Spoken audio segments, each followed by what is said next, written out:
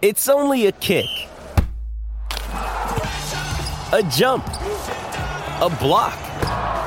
It's only a serve. It's only a tackle, a run. It's only for the fans. After all, it's only pressure. You got this. Adidas.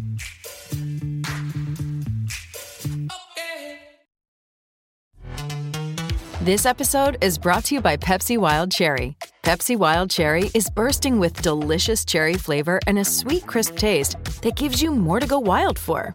Getting wild may look different these days, but whether it's opting for a solo Friday binge watch or a big night out, everyone can indulge in their wild side with Pepsi Wild Cherry. Also available in Zero Sugar. So grab a Pepsi Wild Cherry and get wild.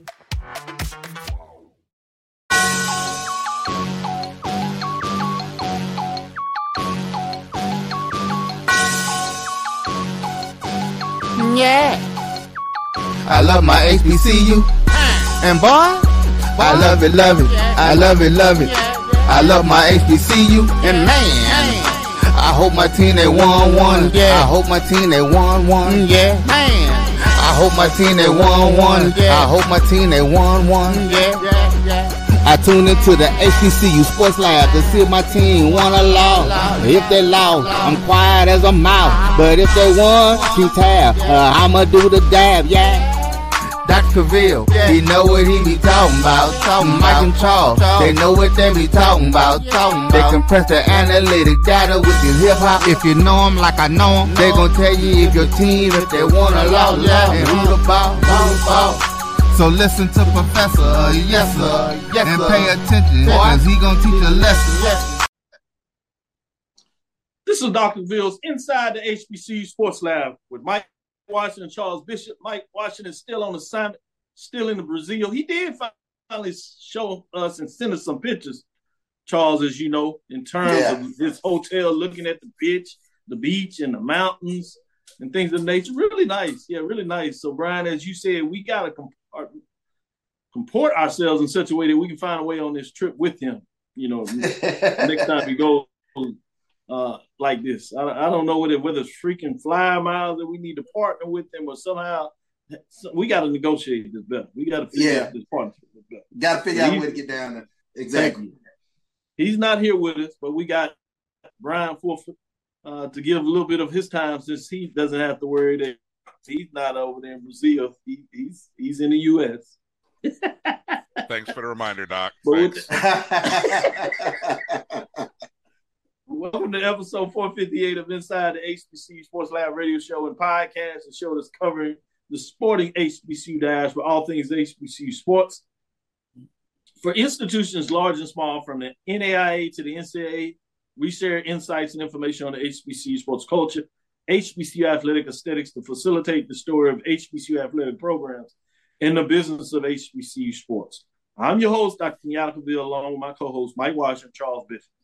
We are filming from our home studios and sending a signal live to our KSOH 1230 AM studios with the Texas Radio Hall of Fame in the beautiful home of Texas Southern University from Houston, Texas. With that being said, let me officially do this. Charles, how you doing today? Doing well, Doc. Doing well. Got a lot of news to get to today with regards to HBCU sports. So ready to dive into it. Yeah, I know, right? With that being said, Bryan, how you doing today? I'm doing great, Doc. I'm looking for an agent. I got to find me one of these agents that can get me one of these big contracts. So when you want to get rid of me, I got a big time buyout. I can still get paid and sit on the beach and be in Brazil with Mike Washington. I'm trying to find me a new agent. That's not a bad point. That is not a bad point. If Great it has point. to happen, it's good in a position where you got a contract and money coming in. It's the worst thing in life. And unfortunately, some folks have experienced the worst part of it more than the other part of it. With that being said, Charles, let's get back into it. Before that, let me say today's episode of Inside the HBCU Sports Lab is sponsored by THG Agency, LLC. THG Agency is a company that provides sporting and educational consulting and data analytics. Again, welcome to episode 458. We are here in filming from our home studio, sending still live to KSOH 1230 AM studios with the Texas Radio Hall of Fame, a multi-Hall of Fame, in the beautiful home of Texas Southern University for Houston, Texas. Charles, it's on to you. Yeah, let's get right into it. Of course, news making the rounds today in the HBCU sports news. Southern has decided to fire football coach Eric Dooley less than 2 years into his tenure there at Southern. The school later made an announcement in a release this afternoon in which athletic director Roman Banks thanked Dooley, but said he recommended to the university leadership that a change in the leadership of the program was necessary. And this is a statement from Roman Banks after a thorough and continued evaluations of all components related to the Southern football program. I have recommended President Chancellor Shields, Board of Supervisors, Chairman Myron Lawson, Athletic Chairman Attorney Damone Rutledge, that a change in the leadership of the program was necessary in order for the Jaguar football to reach our full potential and expectations of our football program. We appreciate and thank Coach Dooley for his time here at Southern and wish him the best in his future endeavors. So with that statement, that is the end of the Eric Dooley tenure there at Southern. It's amazing when you really think about the irony. As tough as it is, he probably landed this job when he was the head of Prairie View and he went down to Southern on their homecoming and won that game and really beat him up pretty bad. And then he loses his job coming off of the game against Prairie View where he is head coaching Southern and loses to Prairie View with many of the players and many of the staff that he brought down to Prairie View with him that didn't come with him. Just the irony of how that works out in 2 years is very strong. The other thing that fascinated me when you see this is, ADs, VPs of athletics say they make this recommendation. And as I know in the business, it's very seldom that the AD is actually the impetus for a move like this, whether it's the president, boosters, fans, whatever you want to call them. Exactly. Pushing it.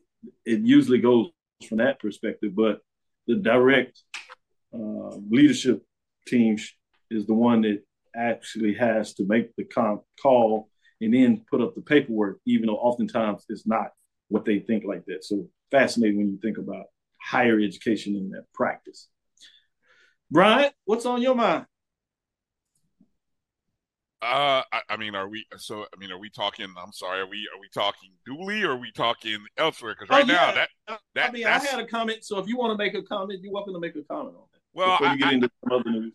Yeah, I think what's interesting about the whole departure, everyone's got to be looking at Roman Banks because you got rid of Dawson Odoms, who had been there for, almost a decade. And yeah, maybe he didn't win as many of the big rival games as you wanted, but he still had you in the hunt, in contention. You won a title with him, and you thought you upgraded. And so obviously that decision, you quickly pivoted and realized that was not a good decision. So now somebody within the administration or boosters, well, probably more administration, let's be real. But I know the boosters are probably screaming all day, any day, every day. But administration has got to be looking at him saying, okay, Roman, who's going to be this next hire? We need to get this one right. Mm-hmm. Because we got rid of Dawson Odoms to go to Eric Dooley, and we get rid of him in the middle of – you're probably – from what I've been hearing, you probably wanted to get rid of him sooner than a year and a half or almost the end of 2 years, right? So, and you got 2 years left on the contract. So you're going to be paying him, I read a report, almost $600-something thousand for the rest of his contract. And then we got to go and find somebody else. So we need to make a good hire, not a good hire, a great hire. Who's that going to be? Got to knock it out the park. You got to hit a home run. And we all know, guys, in coaching, that is so hard to do. There's so many factors that go into that, right? That's where the pressure lies right now. I mean, I think that's got to be a tough hiring process, Hopefully, for Southern's sake, they don't have an 18-member selection committee to go through this process to try to find their coach, and that they let Roman Banks, or who knows, will Roman Banks have will he be the sole decision maker, or will there be others? I see you shaking your head, Doc. So And that's a tough spot to be for Roman Banks. Now you're beholden to a bunch of other people because this hire didn't work out. So, winners and losers. Hey, winner, Eric Dooley, you get to walk away with $600,000. Win. And you don't get to really do it. You don't have to do anything for a year and a half if you don't want to. Loser, Roman Banks, because now the heat really is on now. The heat is really on you. Great point, and I can't belabor this, and we got some other news we want to get to. We might have to back it up part of this, but I think the discussion is important. We like to talk about the business side of this, so this is opportunity. I think points you made, Brian, we can even complicate it further from this perspective. One of the things I always recommend to presidents who are on contracts, chancellors, ADs, VPs of athletics, and coaches at our level in HBCUs at the FCS level is usually the football coach, oftentimes the basketball, men's and women's, and most recently sometimes the baseball coach. That's why it's so important to try to stay ahead of your contract. Always trying to make sure that you're in a position that you can sign the extension, particularly if you had a place to be. Because the second issue that Roman Banks is going to have is the fact that the president that he has now is not the president that hired him. Oh. So that makes it a challenge in regards to what you're talking about, Brian. Not only you may have a president or chancellor talking about you got to get it right, it's not necessarily somebody that trusts that you can get it right. Mm-hmm. Because it's not the person that brought you in. Now, obviously, if you're under contract, the nice thing is you get to work towards that. You get to work the trust of the individual that is currently the leader of the administration. So that's where it gets challenging in a lot of these positions, that you're not always doing this from that perspective. And then the other thing in the HBCU ranks is very rarely that a ADVP has the opportunity to make the hire. As you alluded to, oftentimes it's a committee. And usually that's the committee around higher education. That's a committee across the campus, academics, staff. And oftentimes those are folks that do not have expertise in athletics. And they're going to have their hands in this gumbo without the expertise. And with all respect to presidents and chancellors, oftentimes they'll make the decision. They don't have the expertise. That's not their area. They are good at higher education, understanding how to manage budgets oftentimes, the politics, the faculty line of how that goes, all those things, how to deal with politicians from the board. But athletics, particularly about understanding what goes into a head coaching, no matter what the sport, that's not that area. And they tend to make the decision. And we wonder how often we get this wrong. And then it falls on the AD or VP. And oftentimes they didn't make the decision. It wasn't a recommendation they made. Yeah. And the way this usually goes, you got a committee. They put 3 on the table. From those 3, the VP of athletics AD may take those 2 or 3, add somebody in there, and we have a president say, well, put this person in there. And then oftentimes they fold up those 2 or 3, maybe take one off, add one, and then it goes to the president and chancellor. Then let me complicate it more. You got these boards. Oftentimes you have people on boards that have who they think should be the coach. They have no expertise in this area. And so even the president, oftentimes the president is beholden to the board that says this is the hire you make. So it can get extremely complicated in higher education about making a hire, whether it's football, basketball, some schools have more history in basketball and football. So it can go really intriguing in terms of what they look like.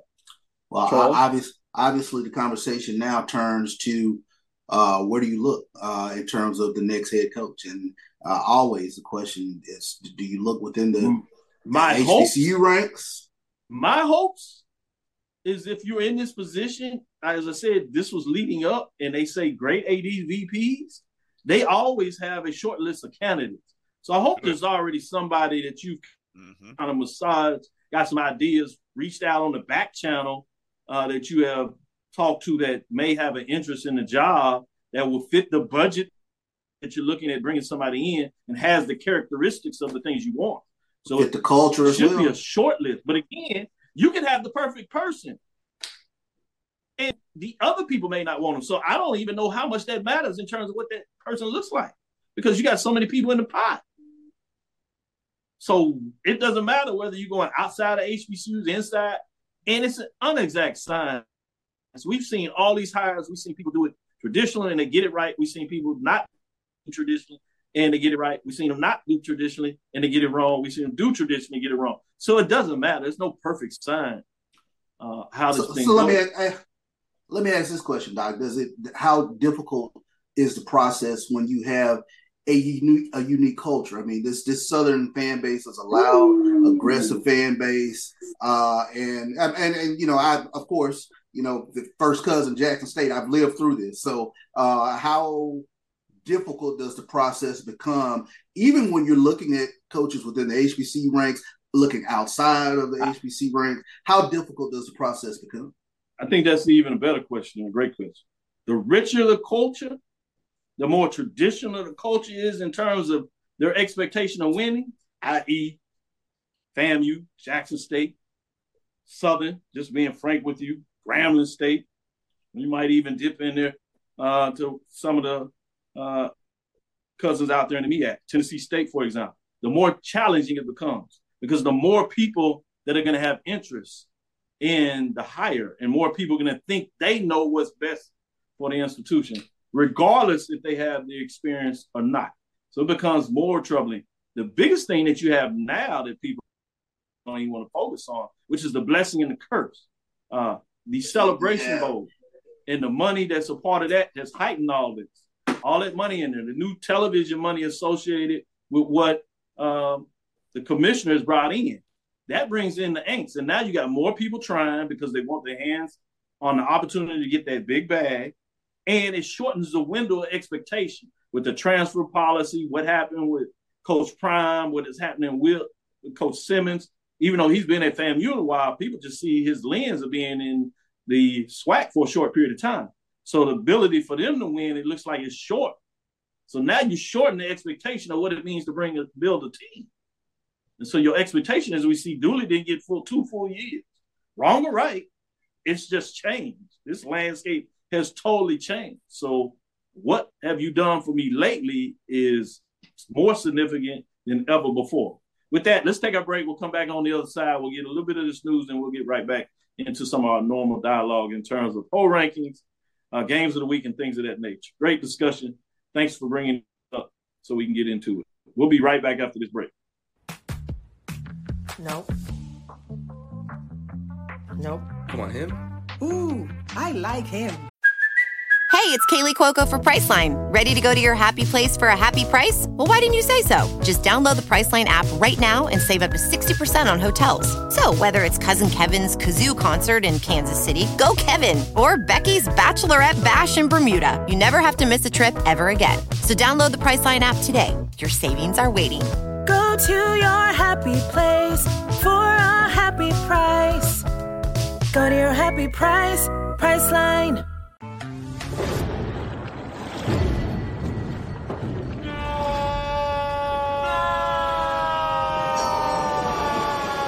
Quick, the quicker picker-upper. Bounty picks up messes quicker, and each sheet is 2 times more absorbent, so you can use less. He's an 8.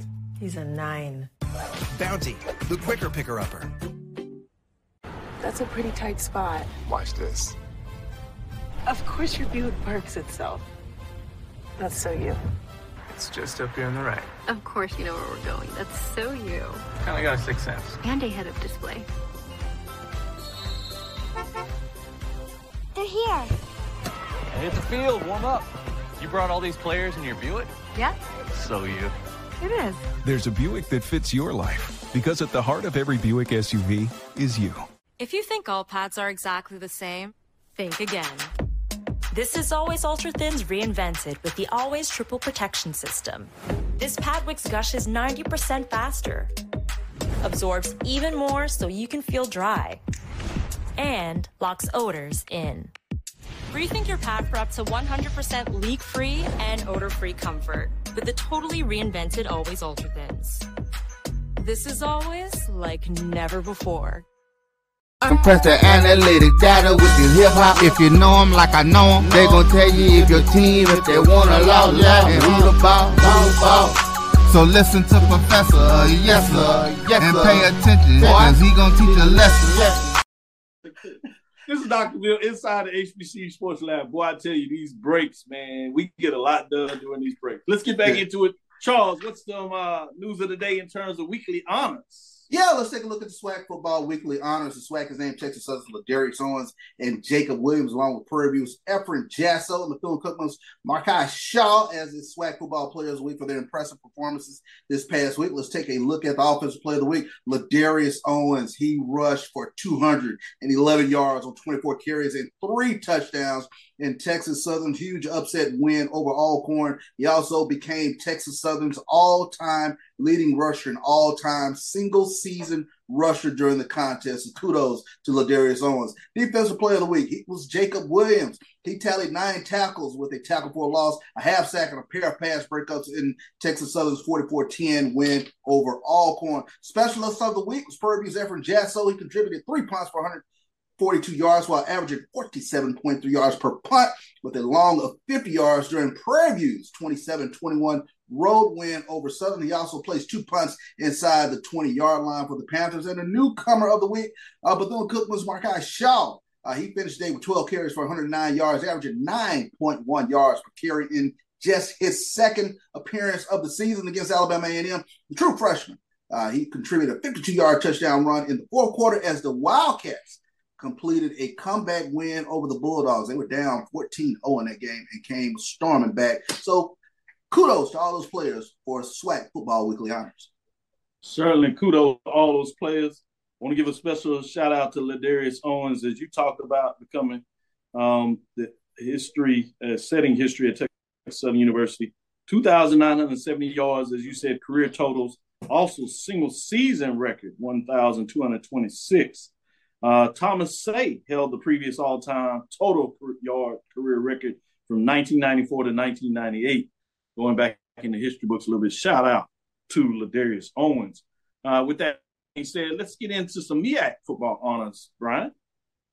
Yes, indeed. The MEAC announces weekly football honors presented by Coca-Cola. Howard quarterback Quentin Williams named the Mid-Eastern Athletic Conference Player of the Week, presented by Coca-Cola. Norfolk State's Teron Mallory earned Defensive Player of the Week honors, while Howard's Gavin Harris was the Rookie of the Week, and Norfolk State's Garrison Wheatley and Morgan State's Jordan Tolles received Offensive Lineman and Specialist of the Week accolades, respectively. Williams, what did Williams do? Well, all he did was record a season-high 4th touchdown in Howard's win over number 7 North Carolina Central, also number 1, previously number 1 in Dr. Cavill's Inside the HBCU Sports Lab poll. He completed 23 of 33 passes for 277 yards and 3 touchdowns, rushed 4 times for 15 yards with 1 touchdown. Mallory of Norfolk State is a defensive back from New Haven, Connecticut, was the first player in Norfolk State Division I history to record 3 interceptions in the Spartans' victory over Dell State. He totaled 2 tackles with 1 pass breakup in the team's first conference win of the season. Mr. Harris, Gavin Harris, is a tight end from San Antonio, Texas. Freshman, he registered a career-high 3 catches for 41 yards, including an 18-yard touchdown reception in Howard's victory over North Carolina Central. Wheatley, the offensive lineman from Norfolk State, from Johns Island, South Carolina, graded out at 85% on his blocking assignments as he anchored the Spartans' offense that recorded 459 yards, including 285 on the ground. He recorded 5 pancake blocks and 5 knockdowns. Somebody get that man an NIL deal from Denny's, please. And Tolles, the defensive back from Baltimore, Maryland, fielded the ball on special teams and broke several tackles to finish off the improbable 73-yard score with 4:44 left in the game to seal the Bears' win and ruin the last home game for Buddy Pugh and South Carolina State.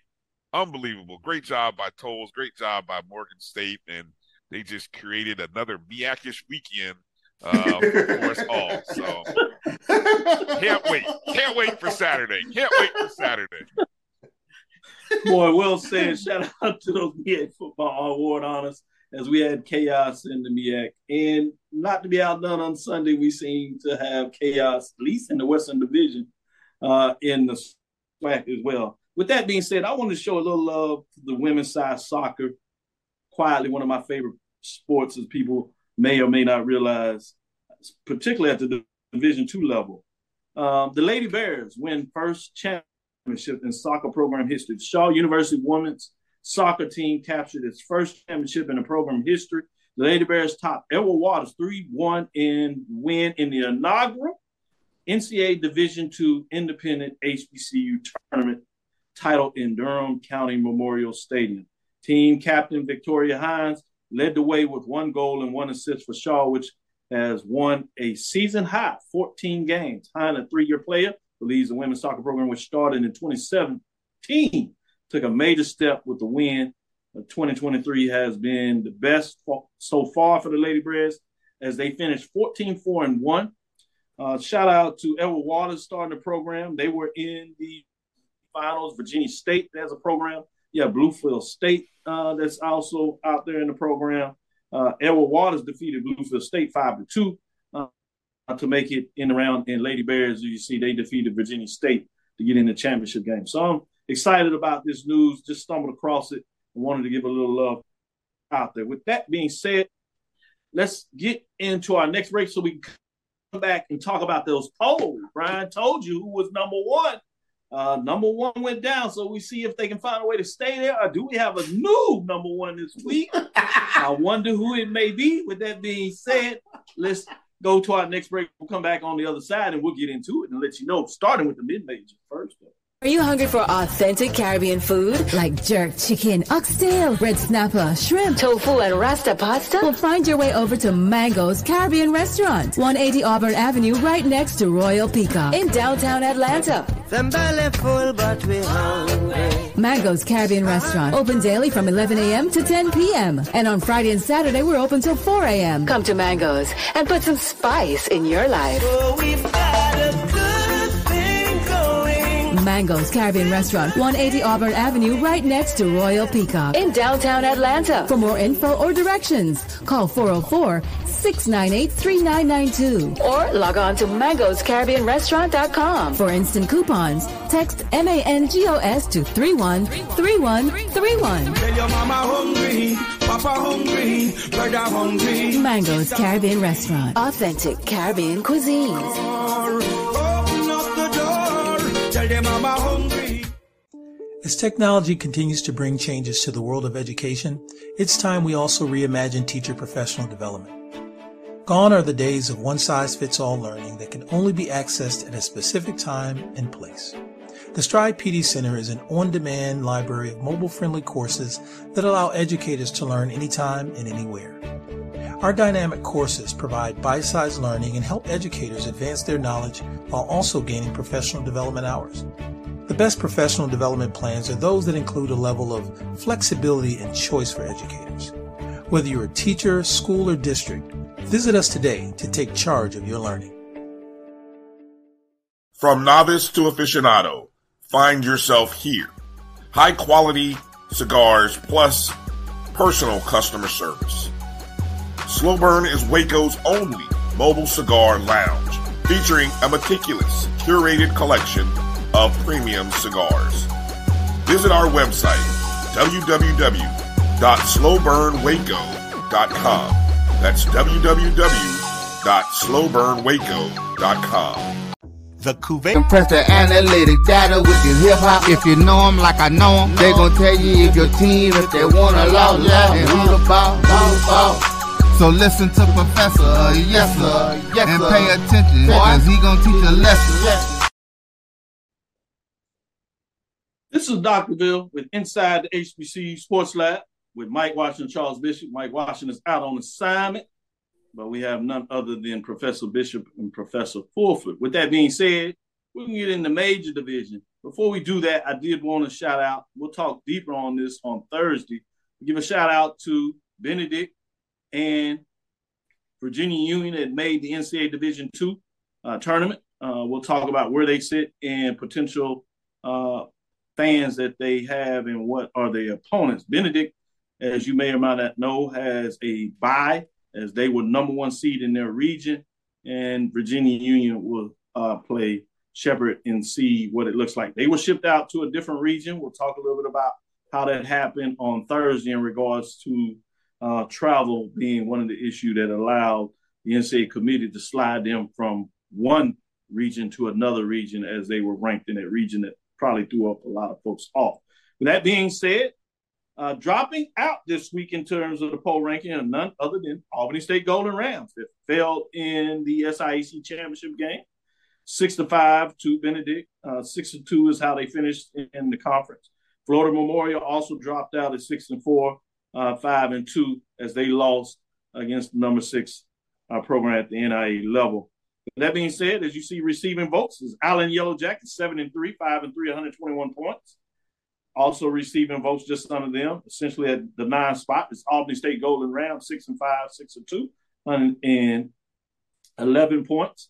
And then you have Florida Memorial Line, 6-4, 5-2, filling out the top 10 essentially with 107 points in receiving votes category. Let's get into the top 7.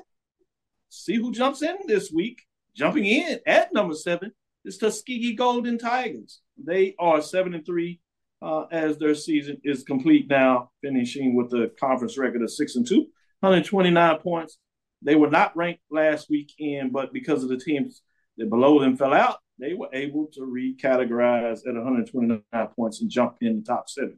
Just like number 6, Miles Golden Bears, who also finished the season with the same exact record of 7-3, 6-2 in the conference race as well. 138 points. They were not ranked, but they jumped in the top 7. Brings to number 5, where things will stay calm and stay the same. Johnson C. Smith Golden Bulls are 7-3, 6-2, 140 points. They stay at number 5, as well as number 4.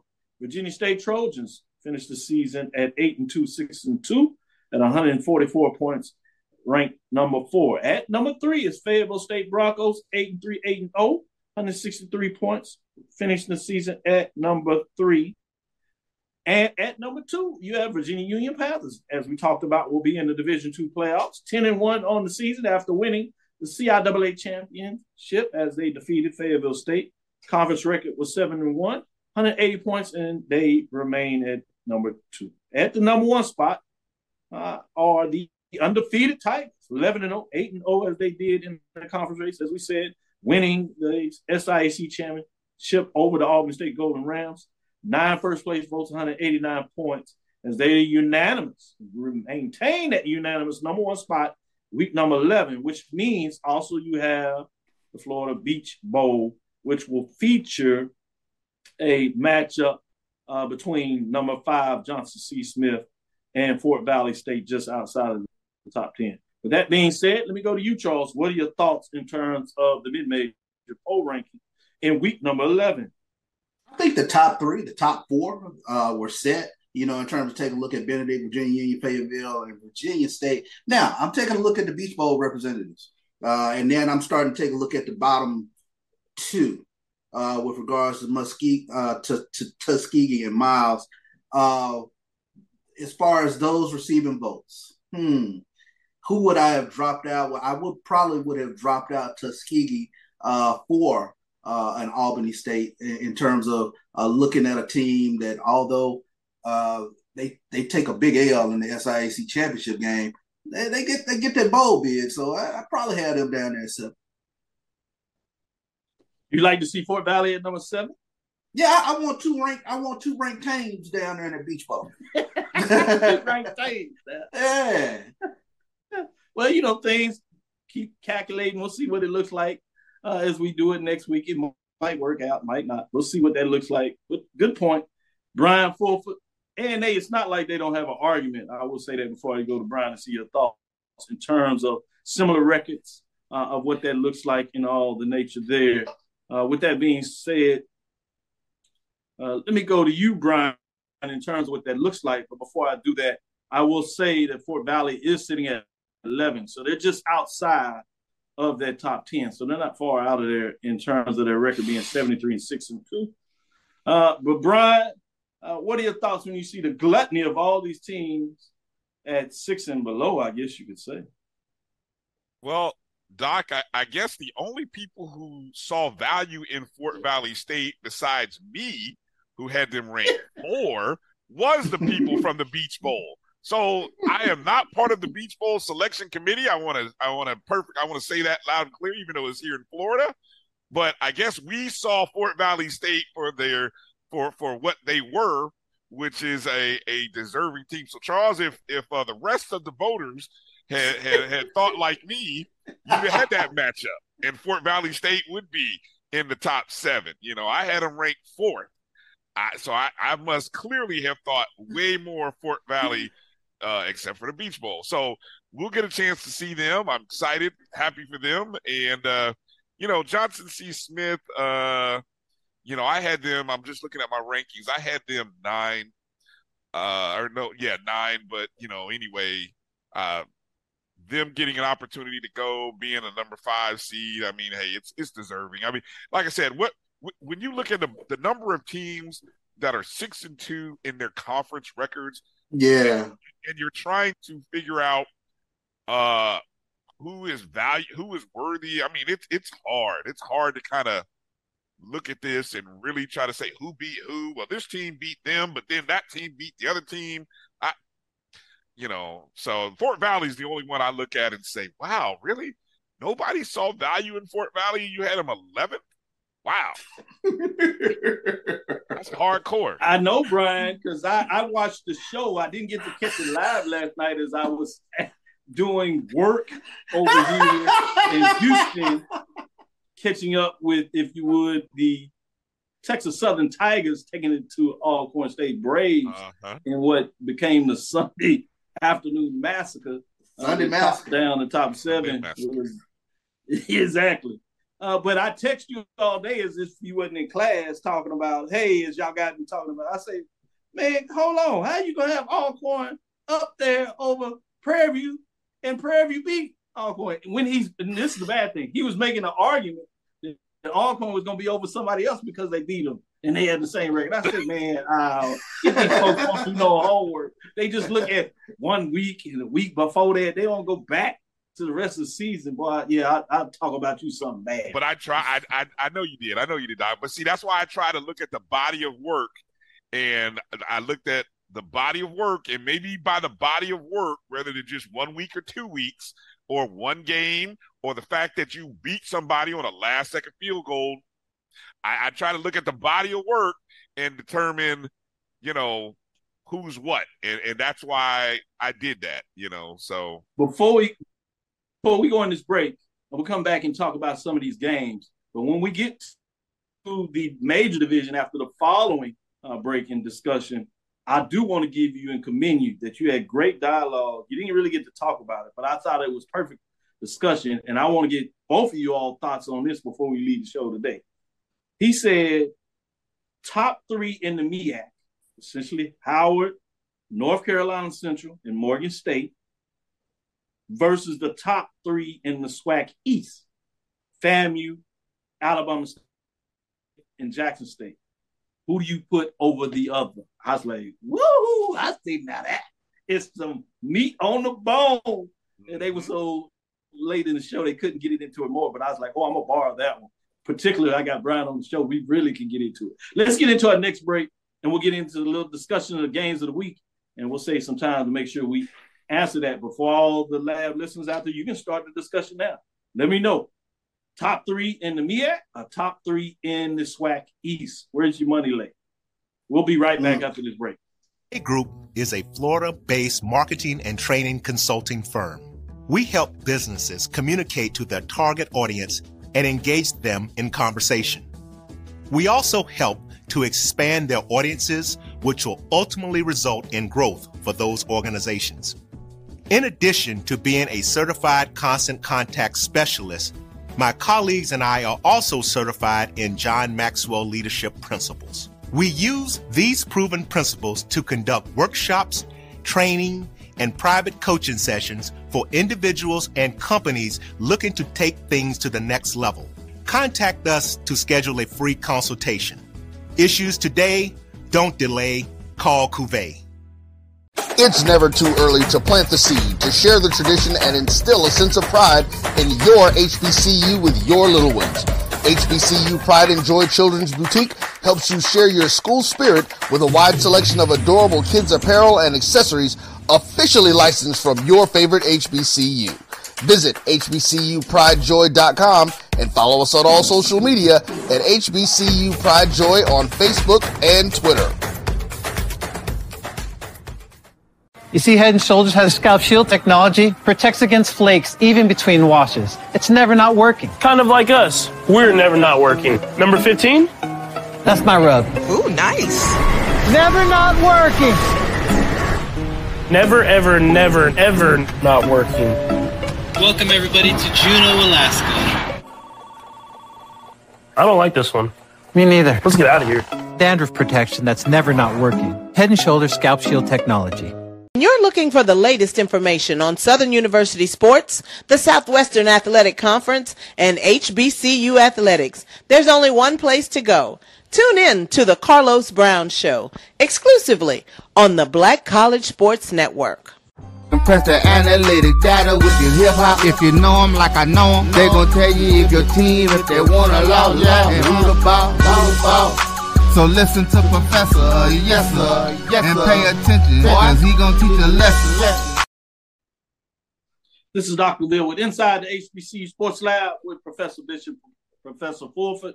Let's get back into it and talk about some of these matches. Obviously, we are outside of the mid-major classic games, so we're going to add in some of our major games as bonus, both in the MEAC and the SWAC. We'll start them today. We'll get into the Division II playoff on Thursday. We'll talk a little bit more about those matchups, but we're going to go heavy on the major division today. HBCU SWAC major division game of the week. Bonus, if you would. Bonus game goes to Jackson, Mississippi Veterans Memorial Stadium. Saturday afternoon, November the 18th at 2 o'clock p.m. ESPN. Some teams will be playing, but a lot of people will be watching. It'll be a top 5 matchup between rivals that go back to the dawn of time, it seems. Number 5, Alcorn State Braves, coming off a tough loss on the road at 6-4, 5-2 short week, but need this game to stay in the race, if you would, in terms of the West Division. As things shake out, they are tied with Prairie View after Prairie View got a big win over Southern. It looked like, in many ways, may have been the final straw for Coach Dooley in terms of him being relieved officially of his duties today. And Prairie View had the head-to-head victory over Alcorn State on the road with the last-second field goal, if you think about it. Well, Jackson State had their worries. They've been playing really good football. They had a tough loss to FAMU. I don't want to get into the debate of whether that's a rivalry or not. We'll let other folks decide that. But number 4, Jackson State Tigers certainly know this is a rival. They're 7-3, 5-2. They have an outside shot at the playoffs and certainly would like to win this game to state their case of what that looks like. I teased this out the other day with North Carolina Central, and that's our other MEAC bonus game of the week. They're still in the mix for a Celebration Bowl, but it looks more like that may not happen, and they're squarely in a position to get a playoffs. Well, things work out. You put in a bid. Jackson State gets in. Send Jackson State over to the Central. Or Jackson State may say, hey, we got a bigger stadium. We'll pay bigger bucks. We'll host it. Send them over here. Anyway, you would get a rematch of last year's Celebration Bowl. T.C. Taylor coached at North Carolina Central. Young coaches taking over their program, moving success. Boy, it'd be an intriguing matchup. So if we can't get in the playoffs, maybe we can find a way to get it done in a non-conference game. Just play home and away. I don't know. Maybe that's too much work I'm putting on the ADs and VPs of athletics, but we can all drink. Really what we want to focus on is this matchup, though, between the Braves and the Tigers. Well, who better to give us some insight into this than none other than Charles Bishop? Yeah, I mean, you take a look at this game, and of course, that this type of rivalry, you throw these records out. I think Jackson State paid a lot of attention to Ladarius Owens running through that Alcorn State defense this past weekend. And that was one of the questions that I had for Coach Taylor with regards to the health of Irv Mulligan, because I believe it gives Jackson State a completely different look offensively when he's in the lineup. He is a tough, hard, physical running back. And his health, I think, goes a long way towards helping that offense click. Because I think Jacoby Morgan's lack of experience at quarterback has reared its head at times, because Jackson State's offense will go dormant. We saw it go dormant for stretches against Pine Bluff. Luckily, they had built enough of a lead. It went dormant for stretches against Texas Southern. So I think his presence gives them a tremendous advantage. I was surprised that Alcorn was not able to throw the ball against Texas Southern. That's something that they have been doing very well this season. And you're talking about an Alcorn offense going up against the leading secondary in the nation in terms of picking, in terms of interception. So I think you got a lot of things that kind of favor Jackson State in this game. But to me, it comes down to the running game. Can they be more physical than Alcorn? Can they be as physical as Texas Southern? Because I think Texas Southern quietly has been one of the most physically dominating offensive lines all season. So can Jackson State do that? They'll get the W. Charles, is it still just as sweet with Alcorn being tied with Prairie View, and obviously they need Prairie View to lose and win, versus if they had won last week and they needed the win to maintain their position, where Jackson State could have knocked them out officially in the Western Division? Yeah. Does it still matter that much? I think it still matters. I mean, this is an unbelievable rivalry. When you talk about, I think, will it take away a few fans? Yeah, but I'm still expecting 40,000 in the bet this weekend with regards to Jackson State and Alcorn. So I think in regards to that, Texas Southern Alcorn might have been a blip on the radar, but the fan bases are still going to be out there in force. And that, Alcorn loves nothing more than knocking out Jackson State. There it is. Bryan, get you into this rivalry and get your thoughts on it. Obviously, this is not as new it could be to you. It's your third edition of this, so you've seen a little bit and heard a little bit. But what are your thoughts on this matchup? Charles kind of focused on the offense of Jackson State versus the defense of Alcorn State. What are your thoughts on the vice versa side? The Braves offense versus the Jackson State defense, and then any place where you want to go in terms of this matchup as well. I think what's interesting to look at for Alcorn is that in that loss, where pretty much you were out of it at halftime, right? I think we all kind of felt they're not looking good for Alcorn. Quarterback Aaron Allen played the entire game. He threw 40 passes. No other quarterback came in. So to me, Coach McNair leaving him in that contest and letting the team just kind of go through that butt whooping and deal with being out there, it's got to be a sobering but motivating thing going into this week of practice. Jarvion Howard only rushed for 41 net yards. Nico Duffy only had 12. I felt really good about this Alcorn team over the last 6-7 weeks. I really feel like, and so this is, I'm excluding the first two games, right? I'm taking that out of the mix. I mean, yes, they counted on the record, blah, blah, blah. But since that, when they really kind of found themselves, last week was the first time that they really, I feel like, got punched in the mouth over and over, like UFC style. In boxing, you get hit, you fall down, and you get 10 count. UFC, they hit you, and then they stay on top of you, boom, boom, boom, boom, boom, boom, boom.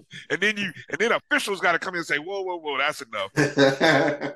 That's what happened to Alcorn, is they got UFC beat down, right? So, whoa, wake up.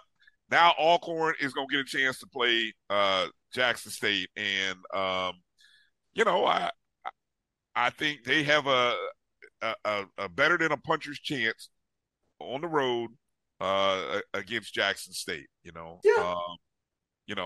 think I'll say this. It's interesting. I was going to ask Charles, and he brought it out. Does Jackson State have the running game to duplicate what Ladarius Owens did? 211. I mean, if Irv Mulligan's not playing or not healthy, I don't know who's going to do it for Jackson State. With all respect, now that Mulligan is dangerous, but yeah, I think they've been doing running back by committee, and the running backs have been doing an admirable job. I think Ahmad Miller is much in the mold of an Irv Mulligan. He's a hard runner that runs in between the tackles, but undoubtedly, Mulligan is just a different individual back there. Like I said, it gives this offense a different look, and I believe it opens up things downfield. But his health is just one of those things that I'm really paying attention to in regards to this game. And I love the fact. I look. One last thing, I love the fact. Like I said, I'm new to this, but I love this is for that state championship. The state of Mississippi, HBCU, who gets to wear the state champ crown and all that stuff.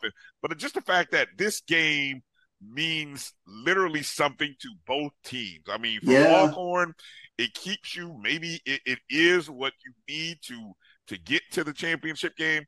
And then, like Doc said, I didn't really think about Jackson State having a shot, but I mean, look, with 24 teams getting in, and when it comes down to finances, well, Jackson State should put in a bid. They definitely should. They should be on the radar, fussing, telling everybody in the FCS, hey, look at us. Look at us. I mean, we're in the best. We're over here in the SWAC East. Look at us. You got a SWAC East team ranked number 7. Look at us. That's what they need to be yelling all week and next week. Yep. Good points. Good commentary there. With that being said, gets us probing time before we go to the next game, and I'm coming back to you, Bryan, to talk about this as we shift to the MEAC. I loved on the show yesterday, y'all broke down and literally went through the framework of deciding who was still in the mix, and then realized that Grambling had an opportunity and ultimately could be the team that coming down there. I hate to hurt your feelings that Prairie was going to win it and put all that back, so you're just going to see them again. I know y'all don't want to see them again, probably for a different reason. But with that being said, with that being said, in all seriousness, Alcorn and the Braves need this game. They can win this game. Yeah. Prairie View slips up, then they're in the Whithouse and they're the ones traveling to Tallahassee. If Prairie View wins, regardless of what happens, because of the head-to-head tiebreaker, then they're into on the trip to Tallahassee, I should say. People didn't realize it until late, and I had to tell everybody out there. I got to officially shout out to Andrew of Sports Communication, Associate Commissioner over there with the SWAC, giving us the heads up. And I thought about it, and I was trying to tell everybody, but he gave me the official breakdown of the tiebreakers. And if both teams, meaning Prairie View loses, Alcorn loses, then we have to wait 2 weeks until the Bayou Classic. Yeah. And Grambling wins. And now with the change to Southern, the Grambling folks are feeling pretty good about their chances in that game, even though it's a rivalry game. So just when you think you had the advantage, it can fall apart. We saw that last year, literally, when Grambling made a change with a acting coach in that matchup a couple of years ago, and they were able to win and beat Southern in terms of that matchup. With that being said, if both teams lose, you have a 3-way tie, and it falls out in such a way because of the head-to-head tiebreakers that it falls out that Alcorn is the first one out. Then it comes down to Prairie View and Grambling, and because Grambling has the head-to-head against Prairie View in a two-team race, then Grambling goes. Oddly enough, Southern is right there. Southern can win that game, and if Southern wins, there's a 3-way tie for the division title, but they lost to both Prairie View and Alcorn, so they out. So then the tiebreaker comes back to Prairie View and Alcorn, and we just talked about earlier that Prairie View won the head-to-head, so they go. So again, Prairie View wins, they're in. If Prairie View loses, Alcorn wins, they're in. Both lose, and Grambling wins, they're in. If both lose and Southern wins, then Prairie View's in. Now, correct me if I'm wrong real quick, but wasn't Terrence Graves the interim coach for Grambling when they made that coaching switch? Okay. How unique is that? Wow. And now he will be serious? literally on the other team doing the same role for the Southern Jaguars, seeing if he can get his second win. Right. Exactly. coach this time for the squad. Fascinating to see how they work. Let's take our next break. We'll come back on the other side and give you the major division top 10. So many storylines out there to talk about. Fascinating. When we just thought things were closing up, they get interesting. We'll be right back after this break. T. Madden and Associates is a sophisticated and experienced law firm located in your neighborhood. We're turning injury to cash. T. Madden and Associates obtained almost $2 million for my injury. They turned my injury to cash.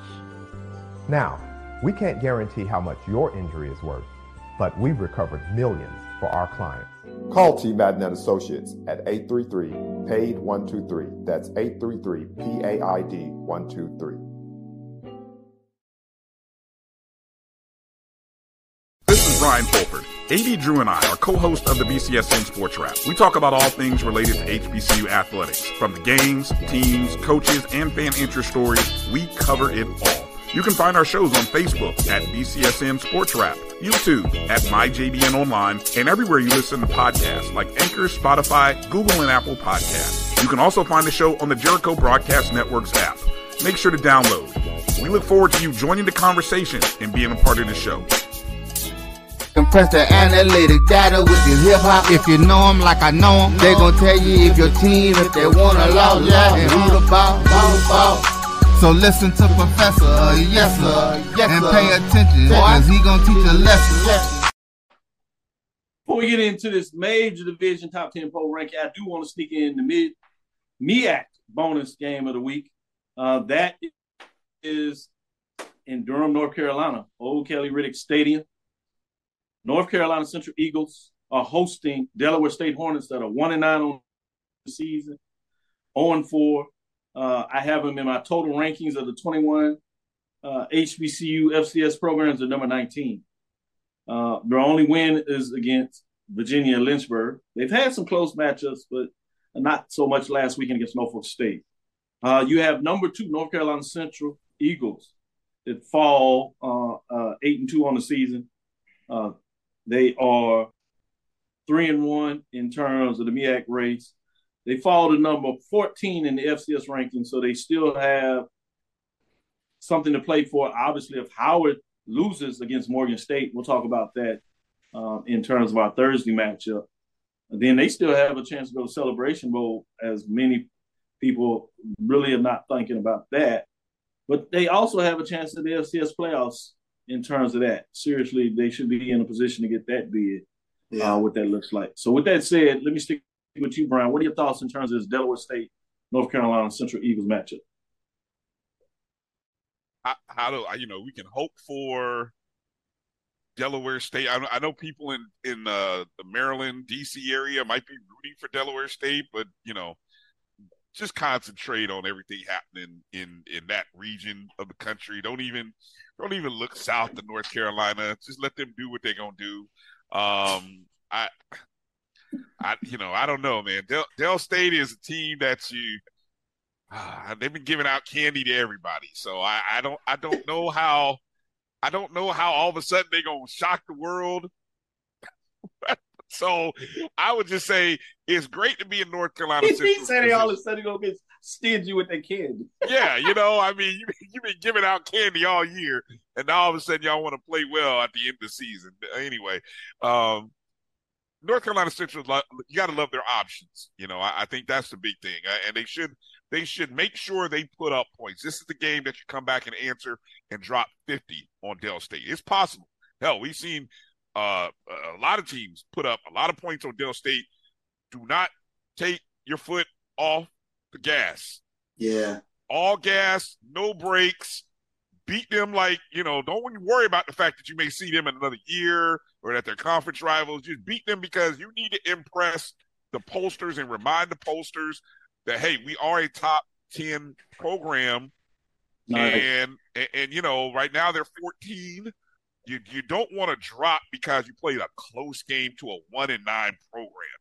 That's the thing that could get you knocked out of the playoffs. Now, look, if what happens in D.C. happens in D.C. and somehow you end up winning the conference, great, congratulations. We'll see you in Atlanta.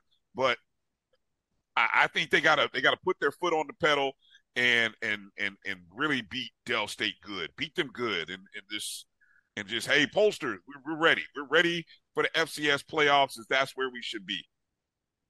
You see how he slid that in there, Charles? We'll see you in Atlanta, Charles. I'm saying as an HBCU fan, I'm working that game, so I'll be there.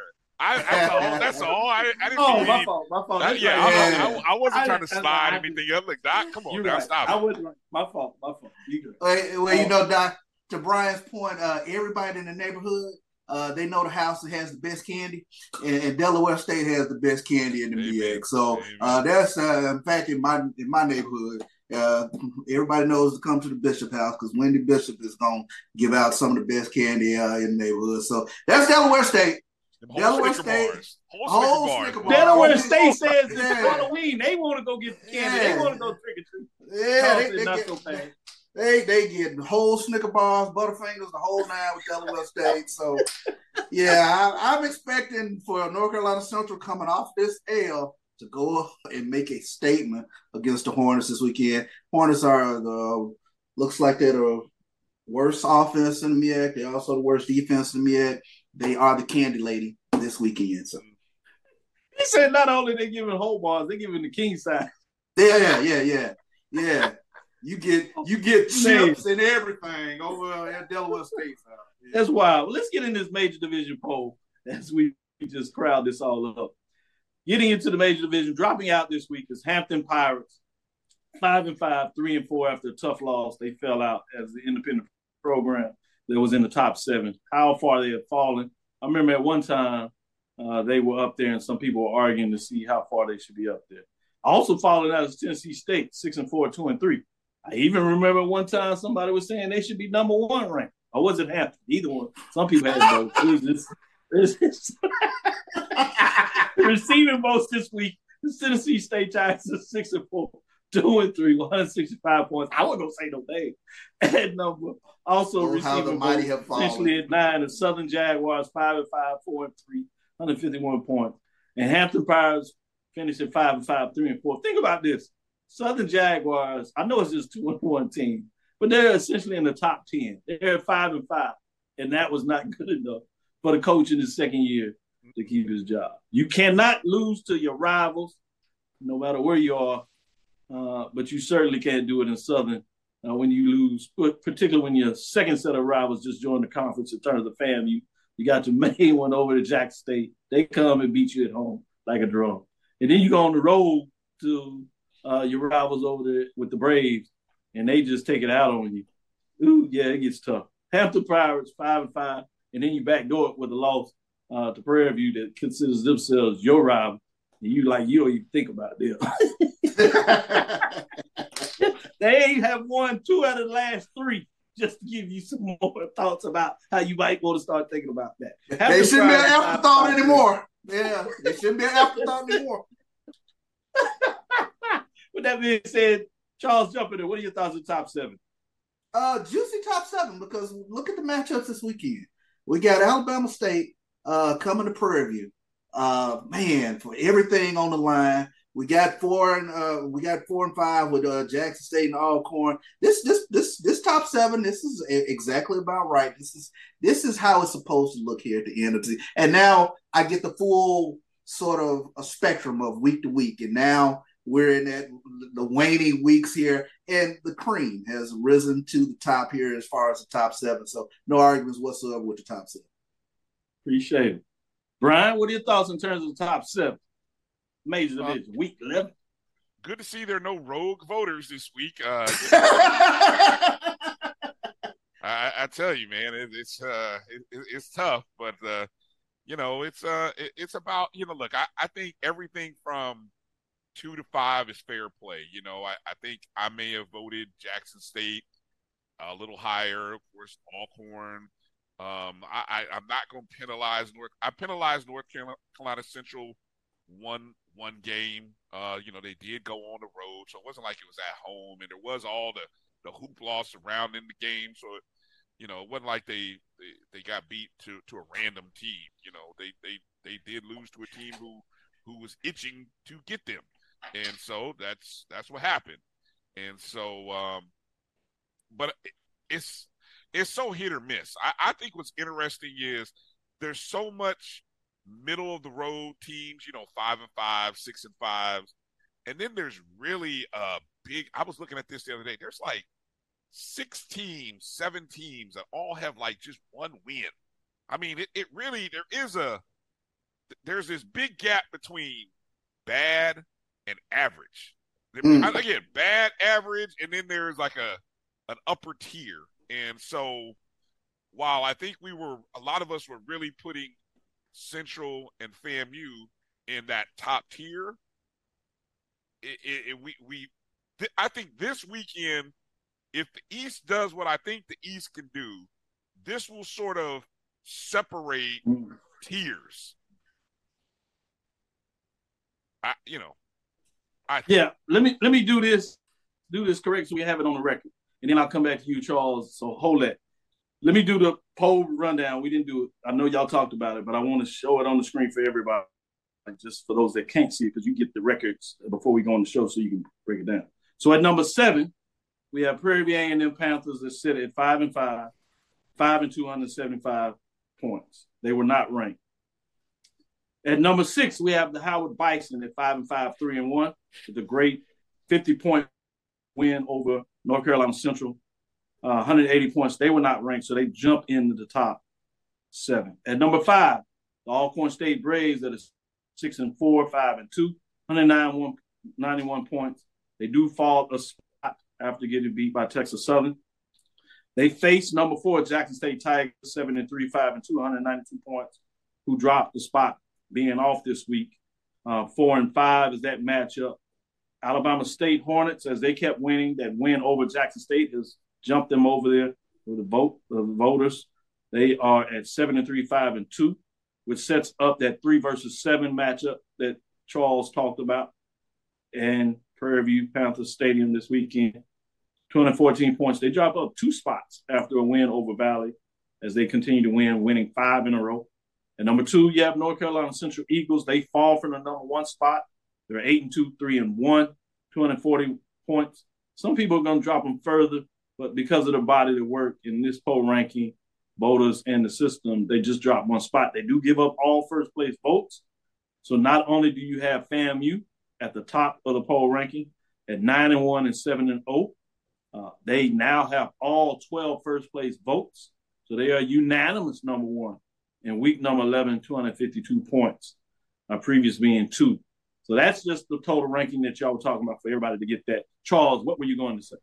I agree with Bryan in regards to tiers, but this is where I start really paying attention to these final weeks of the season, because to me that gap is closing between that top tier and these teams that are just right in the mix. I mean, I and that's the thing that really caught me, not by too much surprise, especially with regards to Alcorn and Texas Southern. In fact, I was saying that Alcorn, I think, is a team that's been ascending, but they could run into some issues with regards to Texas Southern's running game. And I still see the same thing going into the SWAC championship game, because I have FAMU at that top tier. But any of these teams that finish out the SWAC West can provide some issues to FAM. And that's where I think that sort of once you get into these waning weeks, the gap kind of closes a little bit.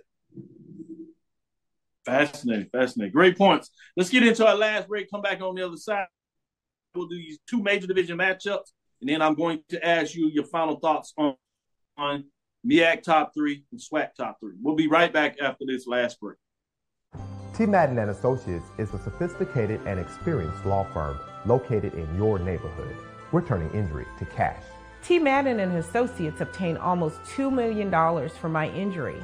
They turned my injury to cash. Now, we can't guarantee how much your injury is worth, but we've recovered millions for our clients. Call T. Madden & Associates at 833-PAID-123. That's 833-PAID-123. This is Bryan Fulford. AD Drew and I are co-hosts of the BCSN Sports Wrap. We talk about all things related to HBCU athletics. From the games, teams, coaches, and fan interest stories, we cover it all. You can find our shows on Facebook at BCSN Sports Wrap, YouTube at MyJBN Online, and everywhere you listen to podcasts like Anchor, Spotify, Google, and Apple Podcasts. You can also find the show on the Jericho Broadcast Network's app. Make sure to download. We look forward to you joining the conversation and being a part of the show. Press the analytic data with your hip hop. If you know them like I know them, they gon' tell you if your team, if they want to lose, and who the ball. So listen to Professor, yes sir, and pay attention, cause he gon' teach a lesson. This is Dr. Bill with Inside the HBCU Sports Lab with Charles and Bryan. Let's get into it. I want to get into the independent major division game of the week first. Nashville, Tennessee, Nissan Stadium. This is Tennessee Tech, the Golden Eagles, 3-7 on the season, 1-4. They're at number 8, the Tennessee State Tigers, 6-4, 2-3. 5 Division I wins. Can they get over that hump, get to 7 total wins? A winning record just against Division I programs would be huge, obviously outside of the race for the playoffs and the OVC championship after losing 2 in a row. But I'm fascinated to see, can the program get off this losing streak after starting off in the middle of the season that went really well, where a lot of people had the excitement in terms of where they brought. They need this win to maintain that, or you really start to talk about a dud of a season after you accomplish so much with a winning season to lose 3 straight, particularly in conference play. Charles, what are your thoughts in terms of this matchup between Tennessee Tech, Golden Eagles, and Tennessee State Tigers? Last year, Tennessee State dropped Tennessee State, no issues whatsoever. 30-14 was the last matchup. When you take a look at what they were able to do, Draylon Ellis had a great game. And to me, to get off this losing streak, I've got to refine that Tennessee State defense that I thought was one of the more dominant defenses back in September and October. They got to find a way to close the door. They should be able to do it against Tennessee Tech. Great win on the road last year. You're coming back at home. You're going to want to finish out on a strong note. Draylon Ellis has to have a big game in this. Good stuff. Bryan, remember Tennessee Tech beat up on South Carolina State. They went on the road to get that victory against the HBCU crossover to MEAC. But last year, North Carolina Central, at the end of the season before they played in the Celebration Bowl and had that epic game against Jackson State in terms of the top 2 teams playing in that, they went on the road to Tennessee Tech and came from behind and got a last-second victory there. So you talk about Charles and his momentum of saying Tennessee State got it done last year. When you put all that together, what are your thoughts in terms of this matchup? Well, I think this is a great opportunity for TSU to close the season out right. I was just looking back, 5 wins 2 years ago, 4 wins last year. So they've already trended and turned around the program, going in the right direction. This is a chance to get you at 7, which is a good number. Good number going into next year. And I think, look, Tennessee State has done what I thought they would do back when they were, we were feeling all good about them after the Kennesaw State game. Like, they had Norfolk, Lincoln, and Lindenwood, right? We all felt like, that's 3 wins that you could realistically, they put 4 wins in a row, and then you had to go into the last 2 games, and we find out if you're ready for that next step, and they weren't. So, but that's okay. So I think this is a great opportunity. Finish the season on a win.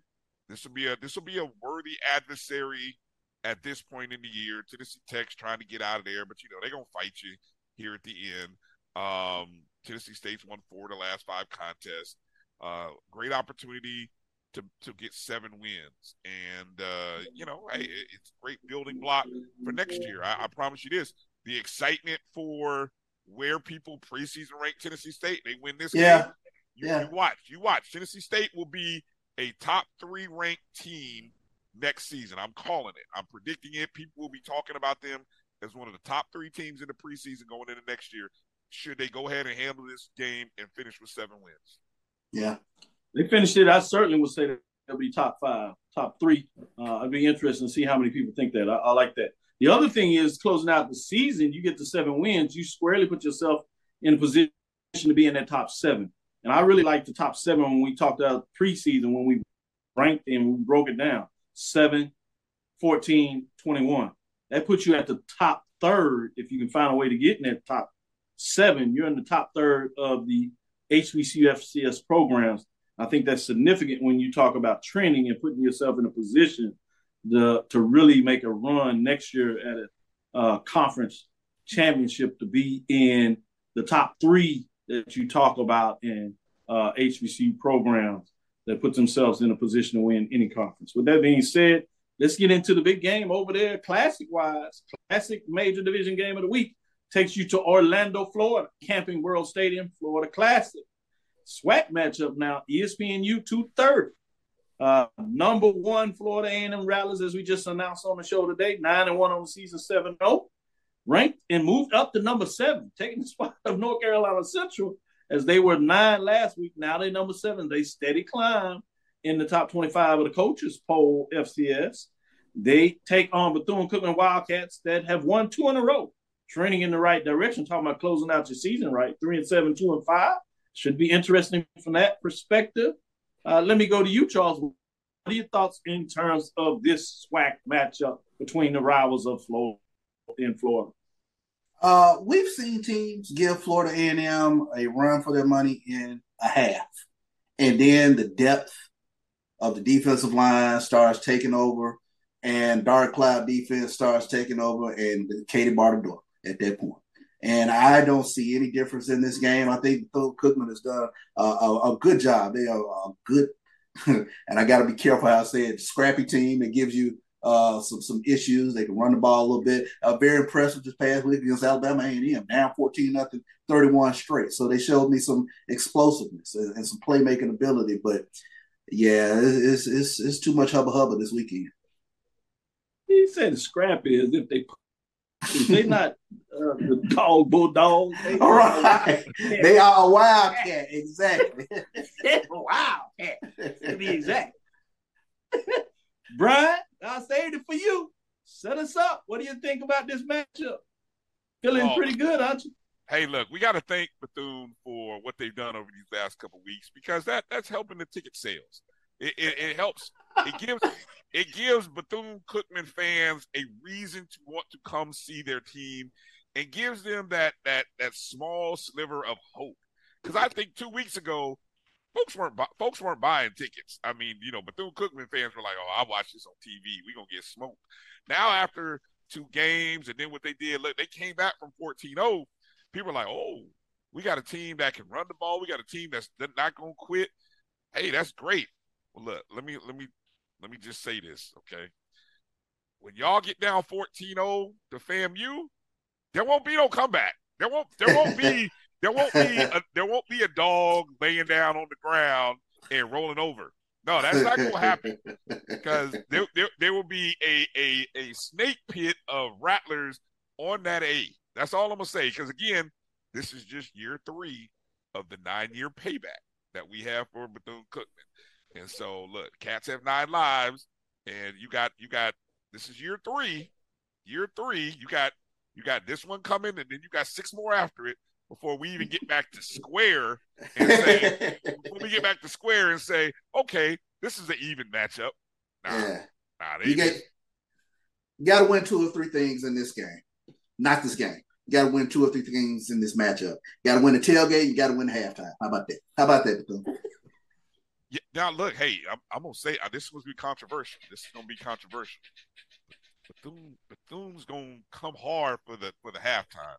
Oh, yes, sir. Come hard as long, they're not going to throw up any ghost of they're not going to throw up any ghost on the screens, or not going to. They just going to come back hard. So I think that's going to be your closest contest. So it's like, if you're hanging out in the aisles or wherever, you want to come back to the seats for halftime. I'll be paying attention to halftime. But yeah, once we jump up by 21, 28 points in the first half, I'm watching SWAC West games at that point. This man said you better fight for a tailgate at halftime. With that being said, going to you, Charles. Introduce this Sunday, Bryan and AD. Y'all can go check it out. Great discussion in terms of the Sports Rap Show. And ultimately, the discussion came up. Who do you take in terms of the top 3 of the MEAC again, Howard, North Carolina Central, and Morgan State are the top three in the East Division of the SWAC. FAMU, Alabama State, Jackson State. Not in any particular order, either side. Charles, who you got? The MEAC physicality. Until the SWAC can prove different, I have to go to the MEAC physicality. And I like the top three teams over there in the MEAC with regards to their ability to root you out from an offensive line standpoint. So until proven different, I think only FAMU has that sort of depth along the defensive line that can hold up against those top three type of MEAC offenses. A little out of the box. I appreciate that. Particularly talking about the honesty. I see you, Charles. I'm a bit shocked. You came out of left field on that one, Charles. I did not expect that answer. I'll be honest with you. Because as I said on Sunday, I think 2 out of 3 games would go to the SWAC East. And I think the SWAC East teams have the better defenses. And at the end of the day, I think that defense will separate. You know, I do give some good credit to the MEAC running game. The fact that, you know, Howard has a strong running game. They do have some, obviously they got good quarterback play at a couple of the schools. But in terms of just defense, I take the defense, not only FAM, I'll take Jackson State's defense. I'll take Alabama State's defense and give me those boys against, 2 to 3. It obviously depends on what the matchups would look like, you know, so it's just a blanket statement. But, you know, I think in general, give me the SWAC East. I'm taking the SWAC East. Yeah, and I'll say this about the SWAC has shown flashes. I mean, Jackson State, South Carolina State, they've shown flashes, but once we get November, December, show me something, SWAC. Yeah. FAMU, if you get through that championship game, we looking at you. We need you to hold up the New Balance. With that being said, I guess the matchups would be, and my idea would be FAMU, North Carolina Central. Then I look at a Howard, Alabama State. We saw how that hand looked in the MEAC SWAC Challenge a couple years ago. People say maybe some rain. And then you have Morgan State and Jackson State. I think I'm going to go slightly SWAC. Particularly those matchups. With that being said, we're time up. We pushed it as long as we could. Thank you for listening to Inside the HBCU Sports Lab. Make sure you share our podcast with your friends and colleagues. I am Dr. Kenyatta Cavil, the Dean of HBCU Sports, coming from inside the lab in the College of HBCU Sports with Mike Watson and Charles Bishop. Again, we want to thank, as Bryan Fulford has joined us today, that is Bryan and AD of the Sports Wrap. You can catch all these great programs on BCSN. Charles Bishop here with Mike Washington normally in terms of Inside the HBCU Sports Lab. Obviously, Carlos Brown on Saturday, ONG Strike Zone. The team gets it done. They riding high, so you check them out. They're going to get you everything you need to know. The FAMU Rattlers as they strive to win a SWAC championship and then head on to the Celebration Bowl. Again, we want to thank you for listening to Dr. Bill's Inside the HBCU Sports Lab. Mike Washington, Charles Bishop, every Tuesday and Thursday at 6 o'clock Central Standard Time and 9 a.m. on Sunday. We look forward to next week as we discuss the latest in the news as we give you your show on Thursday.